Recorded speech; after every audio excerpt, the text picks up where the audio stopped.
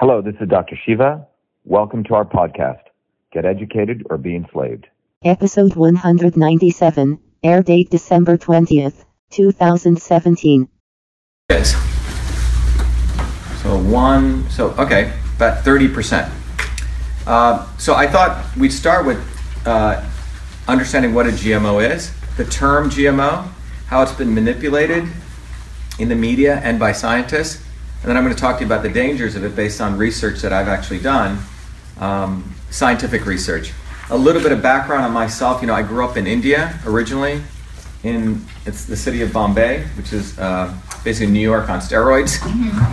But I also grew up in a very small village where my grandparents were farmers. My grandmother was a village healer. She could observe your face, for example, predict what was going on in your body using an Indian system of diagnostics called Samudrika Lakshanam. It means face analysis. And now in the West, people are starting to do AI, then it becomes acceptable. But when a woman in a small village with tattoos all over her arms does this, it's seen as woo-woo medicine, right? But that's the way things go. So I was motivated as a young kid to understand how my grandmother with no degrees was able to do this. She would observe people's face. On weekends, probably 30, 40 people would be lined up at her home.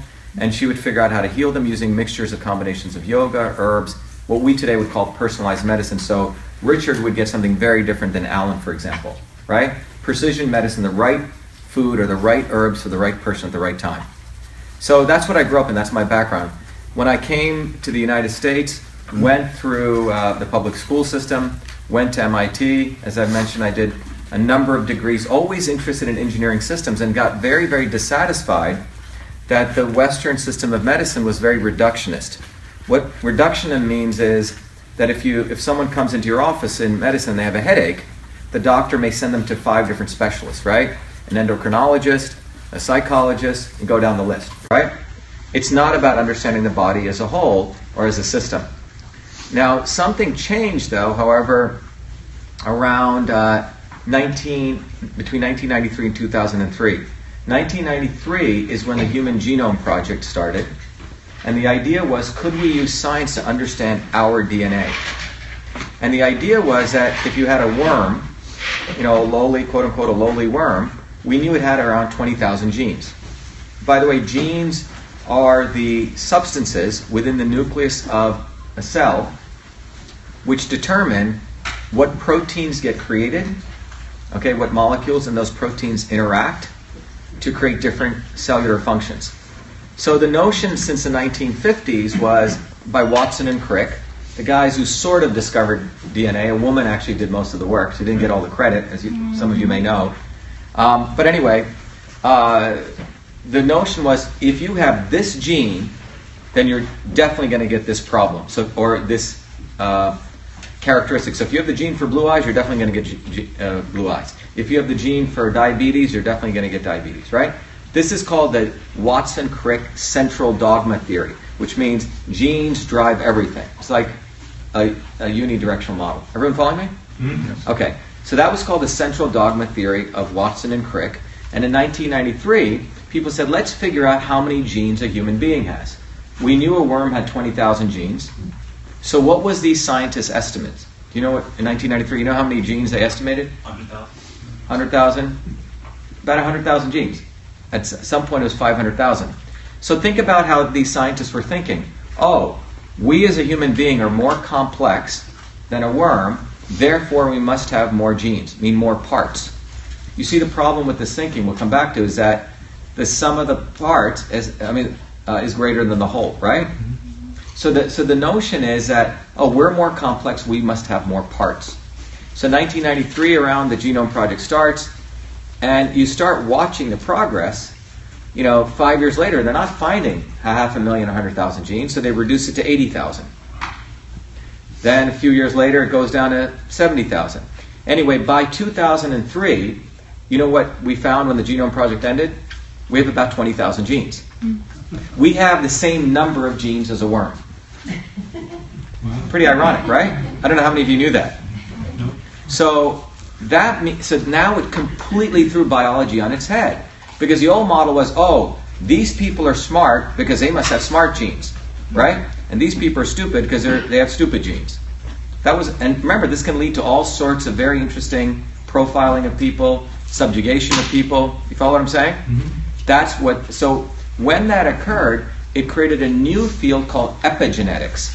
And what epigenetics said, it's not a one-way model. You have a gene and you create a protein which creates this cellular function. There's actually feedback. Turns out that the genes that we have can be turned on and off. So there's a lot more complexity. What can turn off genes? Well, what you eat, the environmental pressures you're under, right? The pollution, how you treat the whole system. Because genes, it turns out, if we want to look at it a different way, anyone play piano here? Any piano players? Wow. Okay, well, Rob plays piano. But if you look at piano has a fixed number of keys, right? Yep. How many songs can you play? Infinite. Well, that's how genes are. There's maybe a fixed set of genes, but you actually can play infinite choreographies, which are the proteins that get created and how they interact. You following me? Mm-hmm. So what are those? In a piano, you're using your fingers. Well, these fingers are environmental factors, right? What we think potentially, many, many things which can turn off and turn on genes. So that became the field called systems biology. So, I had gone to MIT in 81, graduated with a double E degree in 85, 86, then went and started one company, came back to MIT, did a master's at the Media Lab in graphic design and computer visualization, another master's in mechanical engineering, went off, started a few more companies, and I was literally walking down MIT, and I met my old advisor. He goes, Shiva, you got to come back to MIT. This is 2003. There's this new field called systems biology. You've always wanted to take a systems approach to the body. He said, you should come back, and you should use your experience in computing. A lot of you may know this is not the Al Gore story. I actually invented the first email system when I was a 14-year-old kid. It's a true story. I took the old inter-office mail system, inbox, outbox, folders, and converted that to the electronic version as a 14-year-old kid, called it email, got the first U.S. copyright for it. It's in the Smithsonian. So I knew how to build systems. So Professor Forbes Dewey invited me back, and starting in 2003, I looked at this problem, and the idea was, could you mathematically model the whole human cell? The National Science Foundation said, hey, if you could model all the reactions in a human cell, you could technically predict what was going to happen, right? Now this was like what they call the grand challenge problem, like landing on the moon. So I came back to MIT and I took not a biology approach or a computer science approach, I took what I called an engineering systems approach. So this is how science works today. Let's assume everyone in this room today is doing research on cancer, right? So let's say each one of you runs your own lab. So there's 100 different labs being run. Each one of you are the lab directors. So when you look at scientific research, what you find is none of you guys collaborate. Do you know that? Mm-hmm. Why? Because Richard gets funding, and NIH funding, and he's just a junior faculty. He's got 7 years to get tenure. So what does Richard do? He takes his funding, he gets his graduate students, he generates his data, and he hoards it. Because he's got to publish so many papers, which have to get cited. Okay? And Alan would do the same thing. Richard does the same thing. Because they're all about owning a narrative and getting it published. Get it? Mm-hmm. Now, the way you get tenure in science is Richard publishes a paper, and everyone else has got to say, well, that's a great paper. So he has to basically suck up to every one of you. He does. Mm-hmm. It's a big suck-up game. And then you cite his paper, and then he gets tenure. It's a complete racket. It really is. Mm-hmm. So that's how science gets done. So part of this, so what happens is all these papers are being published, right? So if you take a field like pancreatic cancer, there's probably 100,000 papers out there, each talking about little pieces of the puzzle, like the old blind men. You know the story of Buddha, who tells the story of the king who invites the 6 blind men, and he gives them each a piece of the elephant to touch, and each one has their view. The guy who's touching the tail thinks it's a brush. The guy who's touching the tusk thinks it's a spear. The guy who's touching the legs thinks it's a wall. And if they were to put it all together, you'd end up with nothing that looks like the elephant. Well, that's how science fundamentally works. People work in their little silos, and if they were to put something together, they would never really understand what's really going on. So the idea was, could you take all your research, connect it together, because each one of you may be doing some research on a particular aspect of cancer, you're understanding the chemical reactions. Dr. Kishore is doing something else. Frank there is doing something else.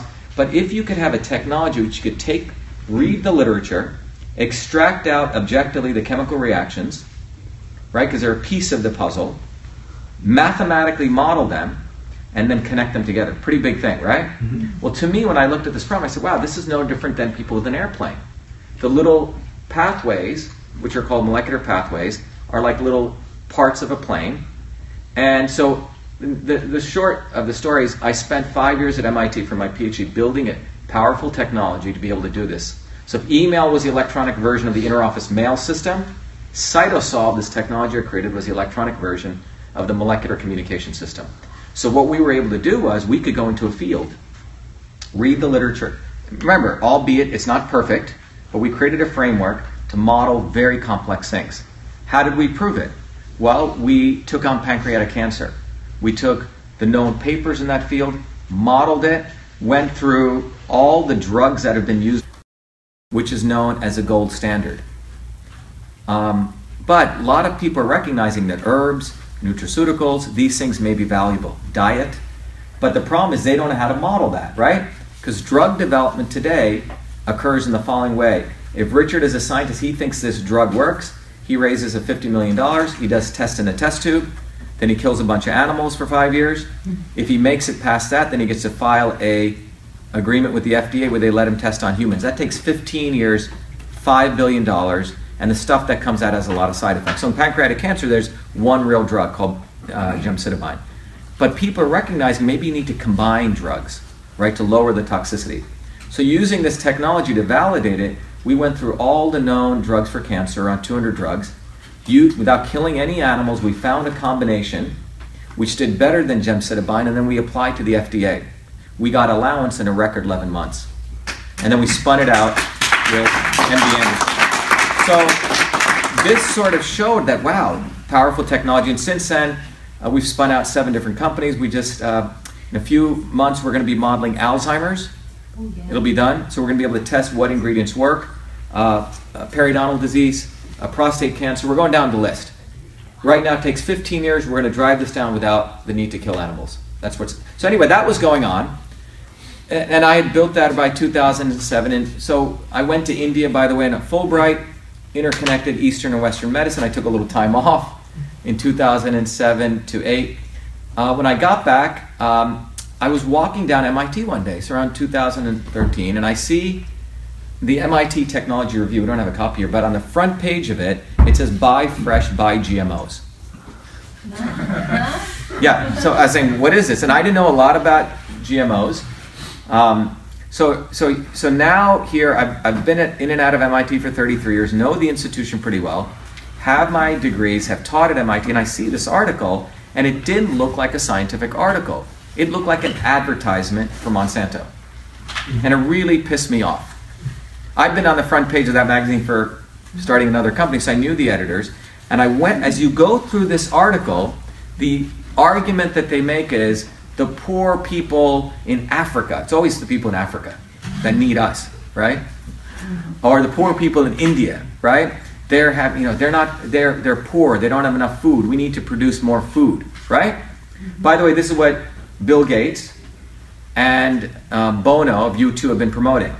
Complete full of shit, okay? It's a pile of shit, in fact. And I want to use those words to let you know that Bill Gates and Bono have been promoting this model through the Gates Foundation. The reason it's a pile of dung is that the reality is we produce a lot of food, in fact. We produce enough food for every person to have 6 cheeseburgers. It's all industrialized food. Okay? We actually produce quite a bit of food. But what we don't produce is food, organic food, healthy food, which was what Americans want. So when you look at this article, the argument that MIT or the writers were making was that, oh, we need genetically engineered food because the soil of these countries is not producing enough food, so we need to give them, genetically engineered crops. Okay? Complete nonsense. So let me tell you what a genetically engineered crop is. How do we breed things in nature? It's sexual production, right? Mm-hmm. Right. So if you have pollen, the bees go. It's actually what's called sexual reproduction. Male and female meet, right? Animal. That's called sexual reproduction, right? What occurs in sexual reproduction? You have an egg in the case of humans, right? A sperm hits it, half of the DNA from here, half of the DNA, they mix together. It can only occur, it's a sexual activity, right? Well, genetic engineering is quite different. It occurs in a test tube, in a lab. And it occurs where you can take the gene of one organism and you can put it into a gene of another organism. Give you by way of example. You have a salmon, which is very resilient to cold, right? Their skin. You take that gene and you put it into a tomato. You're never going to see a salmon having sex with a tomato, right? It doesn't occur in nature, right? At least I haven't seen it. Won't be fertile. Right, won't be fertile. But so what happened is the term genetically engineered foods was called GMOs in Europe. When it came to America, the American agrobiotech was very, very clever. They started conflating, which means confusing, GMOs with plant breeding. And you got to follow me on this. Mm-hmm. They said, everything is genetically modified in nature. Right. The Incas grew rice. They did this, right? And the New York Times, which is a completely nonsensical newspaper, now they don't do any research. When I was in the 70s, they actually used to do research. So they started repeating this. So if you read the New York Times articles, they were saying, what's the big deal with GMOs? They're no different than plant breeding. People have been doing mating between this cow and this cow type. And that's sexual reproduction. And they glossed over that because they confused Americans to think, that's also GMOs. You following me? Mm-hmm. Very clever. So you guys understand that's how clever and that was a PR machine of a company called Monsanto and the agrobiotech industry. So in genetic engineering, again, what I'm saying is they take an organism and they take the characteristics of another organism and they stick it in here to get this characteristic. Okay? Got it? So now let's say me and Richard want to create a GMO company for GMO blueberry. Okay? In fact, there's a new apple, I don't know if you've seen it. Yeah. You slice it up and it doesn't brown. Have you guys seen it? Yeah. So you can package it so people save time cutting. Okay. That's what they created. So how did that company, let's follow this, it just came out. How did that company get that GMO apple out to the market? Any thoughts? Crossbreed with lemon. Well, yeah, but they did. But how did they get approval to distribute that? They probably used the junk science. They probably used the junk science that it was just. Yeah, but how did they get it allowed so they could get it on the shelf? What's that? They had connections with corporations. They had connections with corporations? Generally regarded safe. Generally regarded safe?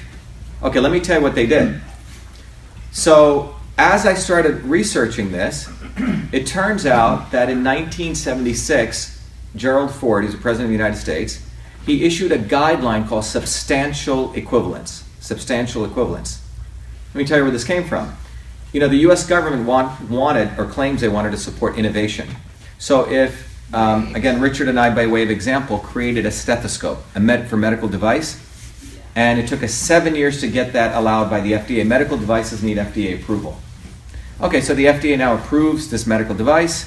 Took 7 years, and me and Richard are starting our company. We're out there, we're selling stethoscopes. One day, Richard says, you know what? The white stethoscope color is not working. We got to make them bright pink. The doctors like bright pink stethoscopes.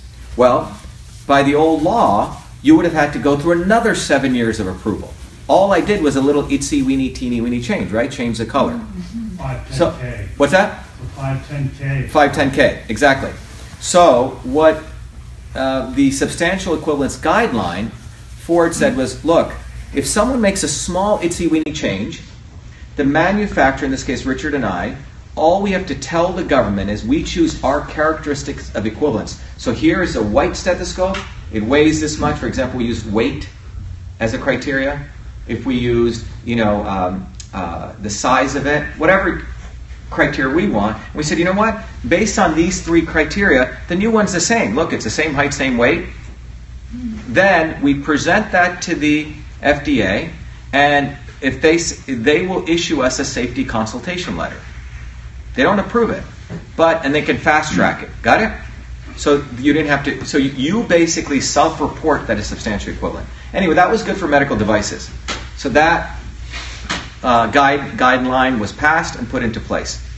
Now, move forward over to 2000. When did Obama come into power? 2000. 2008, right? So when Obama comes in, now you have GMOs coming. He puts in position a guy to be the deputy director of food at the FDA. Anyone know who he put in power? This was Obama. Taylor? Michael Taylor, who was a former executive vice president of science policy at Monsanto.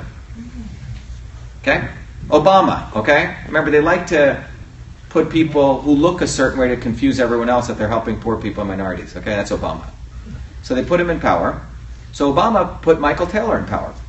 So Michael Taylor, so people are starting to produce genetically engineered foods. Well, how do we decide these are safe? So what does Michael Taylor say? He goes, we're going to use that 1976 policy of substantial equivalence. So remember, medical devices are nowhere as complex as a genetic organism. So what do? They say basically when Richard and I want to make our blueberry company, we simply tell the FDA, hey, we looked at 5 criteria, the GMO blueberry and the non-GMO blueberry, and they're all about the same. And we could choose whatever criteria we want, amount of water, amount of the color, the weight, whatever we want. So we simply submit to the FDA, write to them, not even data, that we did the testing, be happy. The FDA issues me and Richard a safety consultation letter. Thank you very much that you have told us that you've done this. That's it. With that, we sort of go out to market. Got it? Wow. A lot of people do not know this, and this is never discussed because most journalists haven't even gone down and looked at this. There's no pre-market authorization? Or Nope. It's and you can go onto the FDA website. They have 140 at the time safety consultation letters. That was made to kind of decrease healthcare costs too, because they would create like a generic for a drug that had gone through a phase of having a copyright kind of thing, and then you'd be able to put out these generics for less money, and it was intended for that reason. That's what it was, but it's now being used and manipulated. Right. So if you think about what you just said. You know, I don't care for Big Pharma, but Big Pharma at least is under a little more transparency in the sense that all their clinical trials go up on clinicaltrials.gov. Everything's published. So every test they did in phase 1, phase 2, any one of us can go see, for example, if you look at any drug like Lipitor, you can see all the trials. But where's that similar thing for the genetically engineered blueberry that he and I just got approved for, or if we did, okay? It doesn't exist. So when I started looking at this, I said, well, if you look at, we took soybeans. The reason we took soybeans is 97% of the soybeans in America are genetically engineered. 97%. Okay? So we said, okay, so how do we compare the GMO soy with the non-GMO soy? How do you make, right, what are the criteria? And if you look at the criteria they use, none of them make sense. So, well, how do you look at the criteria? What is the criteria that makes a male different than a female? Well, we know there's the XY chromosome, right? Right. So if you look at, all the biology come down to particular criteria. So we needed to figure out what that criteria was. We wanted to do objective. In my first paper I wrote, I said, look, I'm not pro-GMO or anti-GMO. I just want to look at this. So the first thing we did was, we said, okay, how do plants work? Plants are like little machines. So how do plants work? Well, it turns out every plant in the universe, every bacteria and every fungi has a machinery. Anyone a mechanic here? Anyone work with engines, motors? Okay. Well, to think about it simply, a plant has an engine. What does a plant do? It does photosynthesis. It takes sunlight, right? And it brings together carbon. It brings carbon together to do what's called carbon sequestration, and that's how it works, okay? Anyway, the bottom line is every plant has a metabolic process, like we have digestion. Well, when you digest something, what do? You create waste, right? And it gets removed. Okay, a plant has a similar mechanism called C1 metabolism. I'm going to teach you some quick biology. I'll be simple. That C1 metabolism process has 3 big components which work together like an engine. Methionine synthesis, methylation, and formaldehyde detoxification. Okay, they work like, think about 3 big blocks if I were to draw it here. And they work like an engine. So plants actually create formaldehyde, They do. It's a byproduct of their metabolic process, but they chew it up using a very, very important antioxidant called glutathione. When you get home, you can look up glutathione. It's called the master antioxidant. There are certain foods like raw milk, whey, which create glutathione. As you age, glutathione level drops. Many people consider it the anti-aging nutrient, but it's an antioxidant. When you're under stress, glutathione kicks in, okay? Plants have it, we all have it. So in this process called C1 metabolism, this happens. So what did we do? We knew if we published one paper exposing this, we'd be trashed. So what we did was, first we did a very systematic study. We read, using Cytosolve, every paper written on C1 metabolism. We organized it, and we said, here's the literature, and we published that in the American Journal of Plant Sciences, an open access journal, which means we don't have to, it's not like a peers review it, which is what they want to do so they can control it. We published that very quietly, got that published.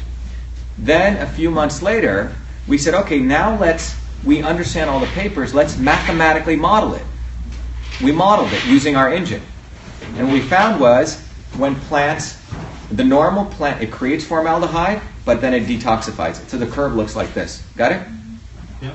And glutathione is steady state, which means it stays at a beautiful level. It just sort of hums along, because glutathione doesn't get depleted. Got it? Is it catalyst? It's a, you can think of that as a catalyst, meaning it's glutathione helps detoxify. So in the normal plants, glutathione is steady state. Plants create formaldehyde and are detoxing. Got it? So that was paper number 2. We published that in the Journal of Agricultural Sciences. Did that. Then the third paper we did was we said, what happens when a plant undergoes stress? Like we undergo stress, right? You had a hard day, pollution. These things deplete your glutathione levels. It's called oxidative stress. So what we did was we then looked at the literature and found out under what conditions do a plant undergoes oxidative stress, and we connected that model, and we found out was something fascinating. When a plant undergoes drought or pollution conditions, it says, oh my God, I'm being attacked, so it uses up its glutathione. So glutathione levels drop, and guess what happens? Or formaldehyde. Formaldehyde accumulates. Now, in the natural world, this doesn't occur forever, right? You get a little drought, and then plants are resilient.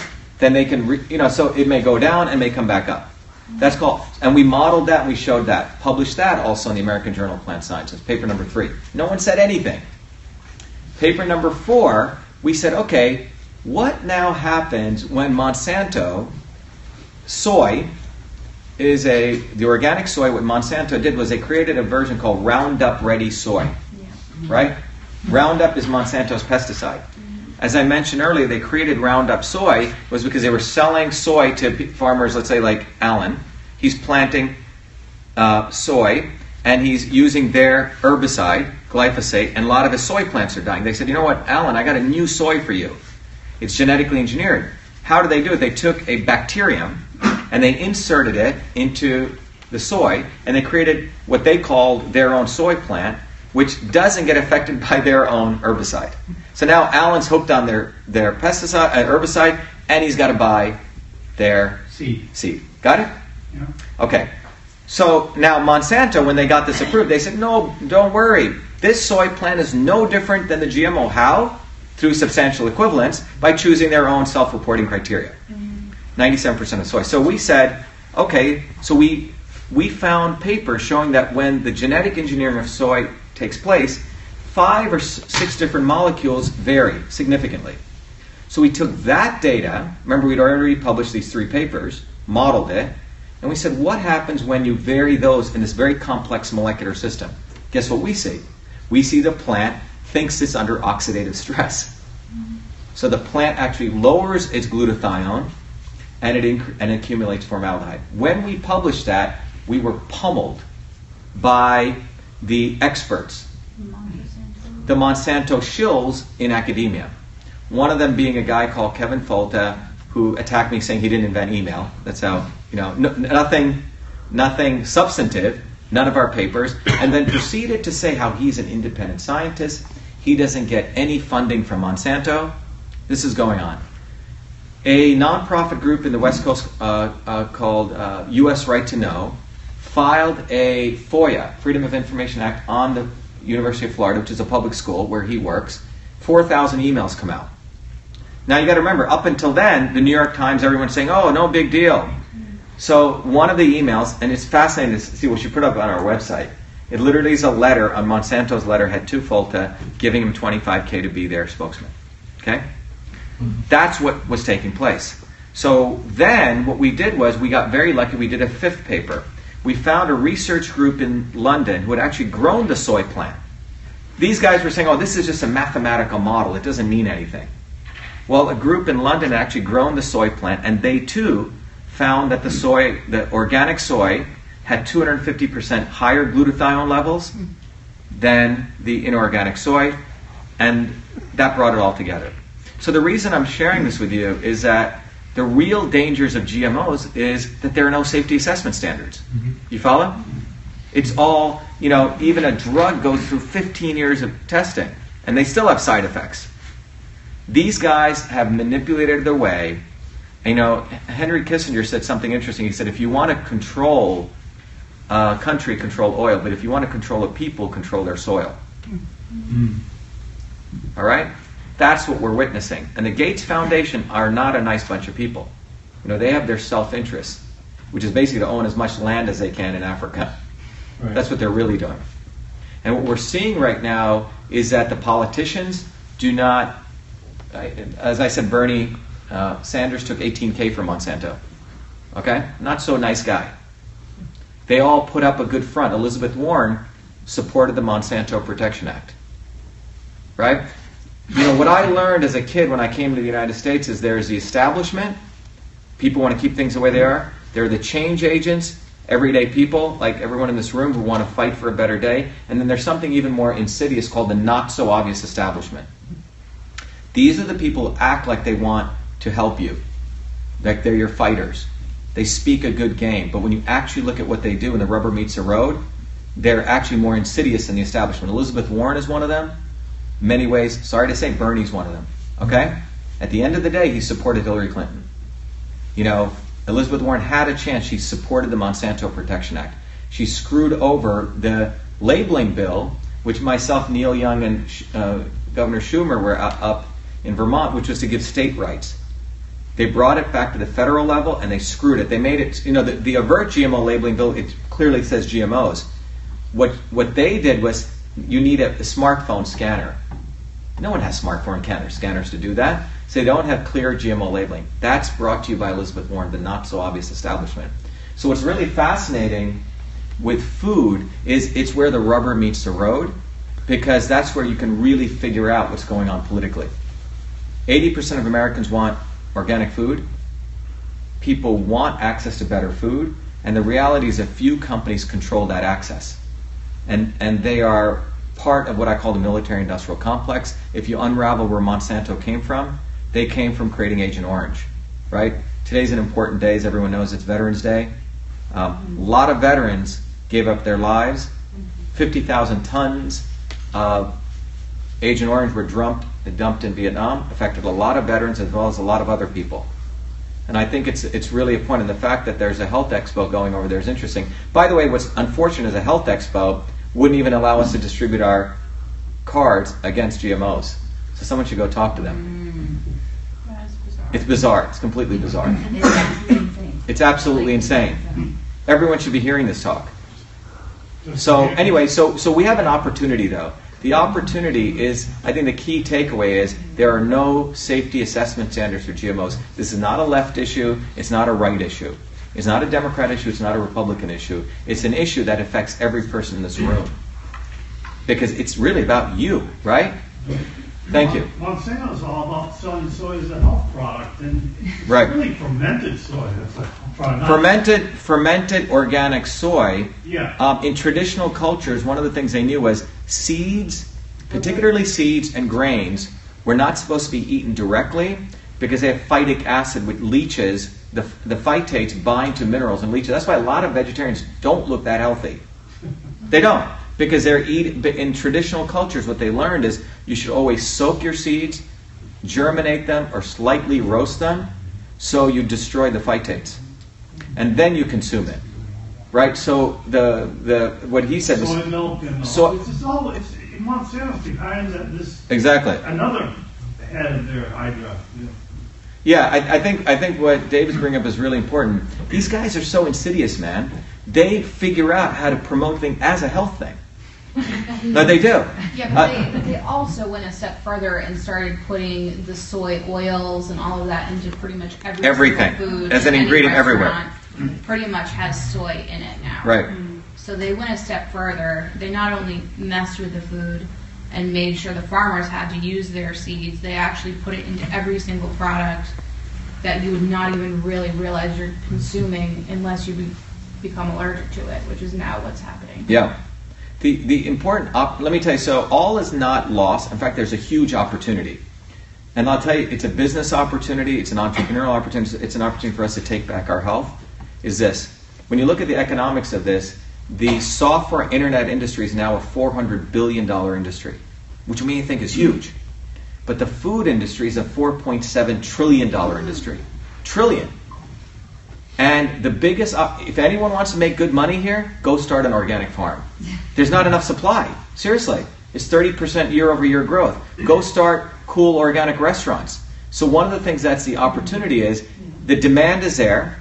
The unfortunate thing is we got to watch for the centralization of this. Amazon's buying of Whole Foods needs to be watched very carefully because they want to industrialize even organic food. What I mean by that is you can have something quote-unquote organic picked in Turkey or a green banana thrown in a trailer. By the time it comes here, it's not the same food. There's real food brings down to the nature of why we need things to be decentralized. It has to be local. You see, when I go to India in a village, I don't know if you've ever, or to Italy, you eat food, it smells really good. Mm-hmm. You don't smell a lot of the food here anymore. I don't know if you know that.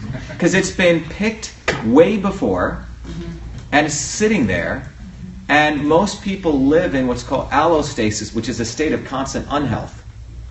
Right? This is what I mean. Both parties, if you see these t-shirts, live on war and sickness. So they have the agrobiotech, which drives you into sickness, makes you think you're supposed to feel all screwed up all the time, and then you need to take this and this and this to feel good.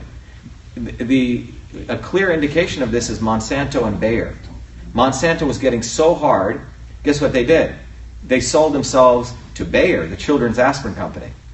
So on the one hand, Monsanto now creates, to your point, soy. What we've shown is soy has Roundup in it. Well, ultra-low levels of Roundup, glyphosate, the research just came out, published in Nature. People got it in there, which was a pretty amazing job. Ultra-low levels cause fatty liver disease, which is NASH and obesity. They found parts per billion, but ultra-low levels in women's tampons. Okay? So that's what we're dealing with. Now, none of these politicians are going to say anything, because they're funded by both sides. And aspirin is essentially organic, so they sort of covered themselves. They covered themselves in that. So I think we have a huge opportunity to address this issue head on. It's not a left or right issue. Have you estimated what this costs the healthcare system?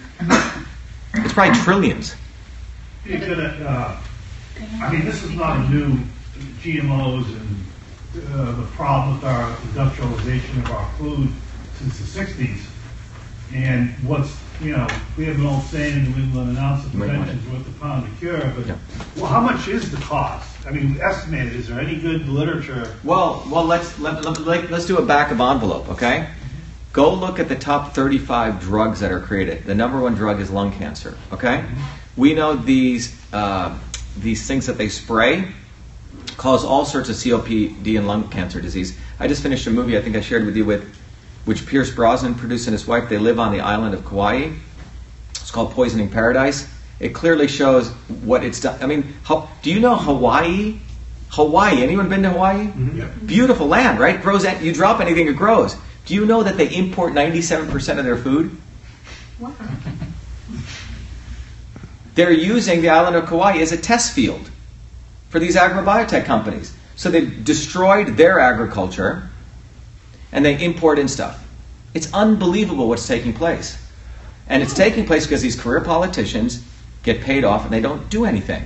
And what you're going to see is it's going to affect our youth. I see it. A friend of mine used to run a great health food store on Mechanic Street. He goes, Shiva, I used to help so many people, but you know what? I started seeing genetic abnormalities at a deep level because it's stuff they're consuming all the time.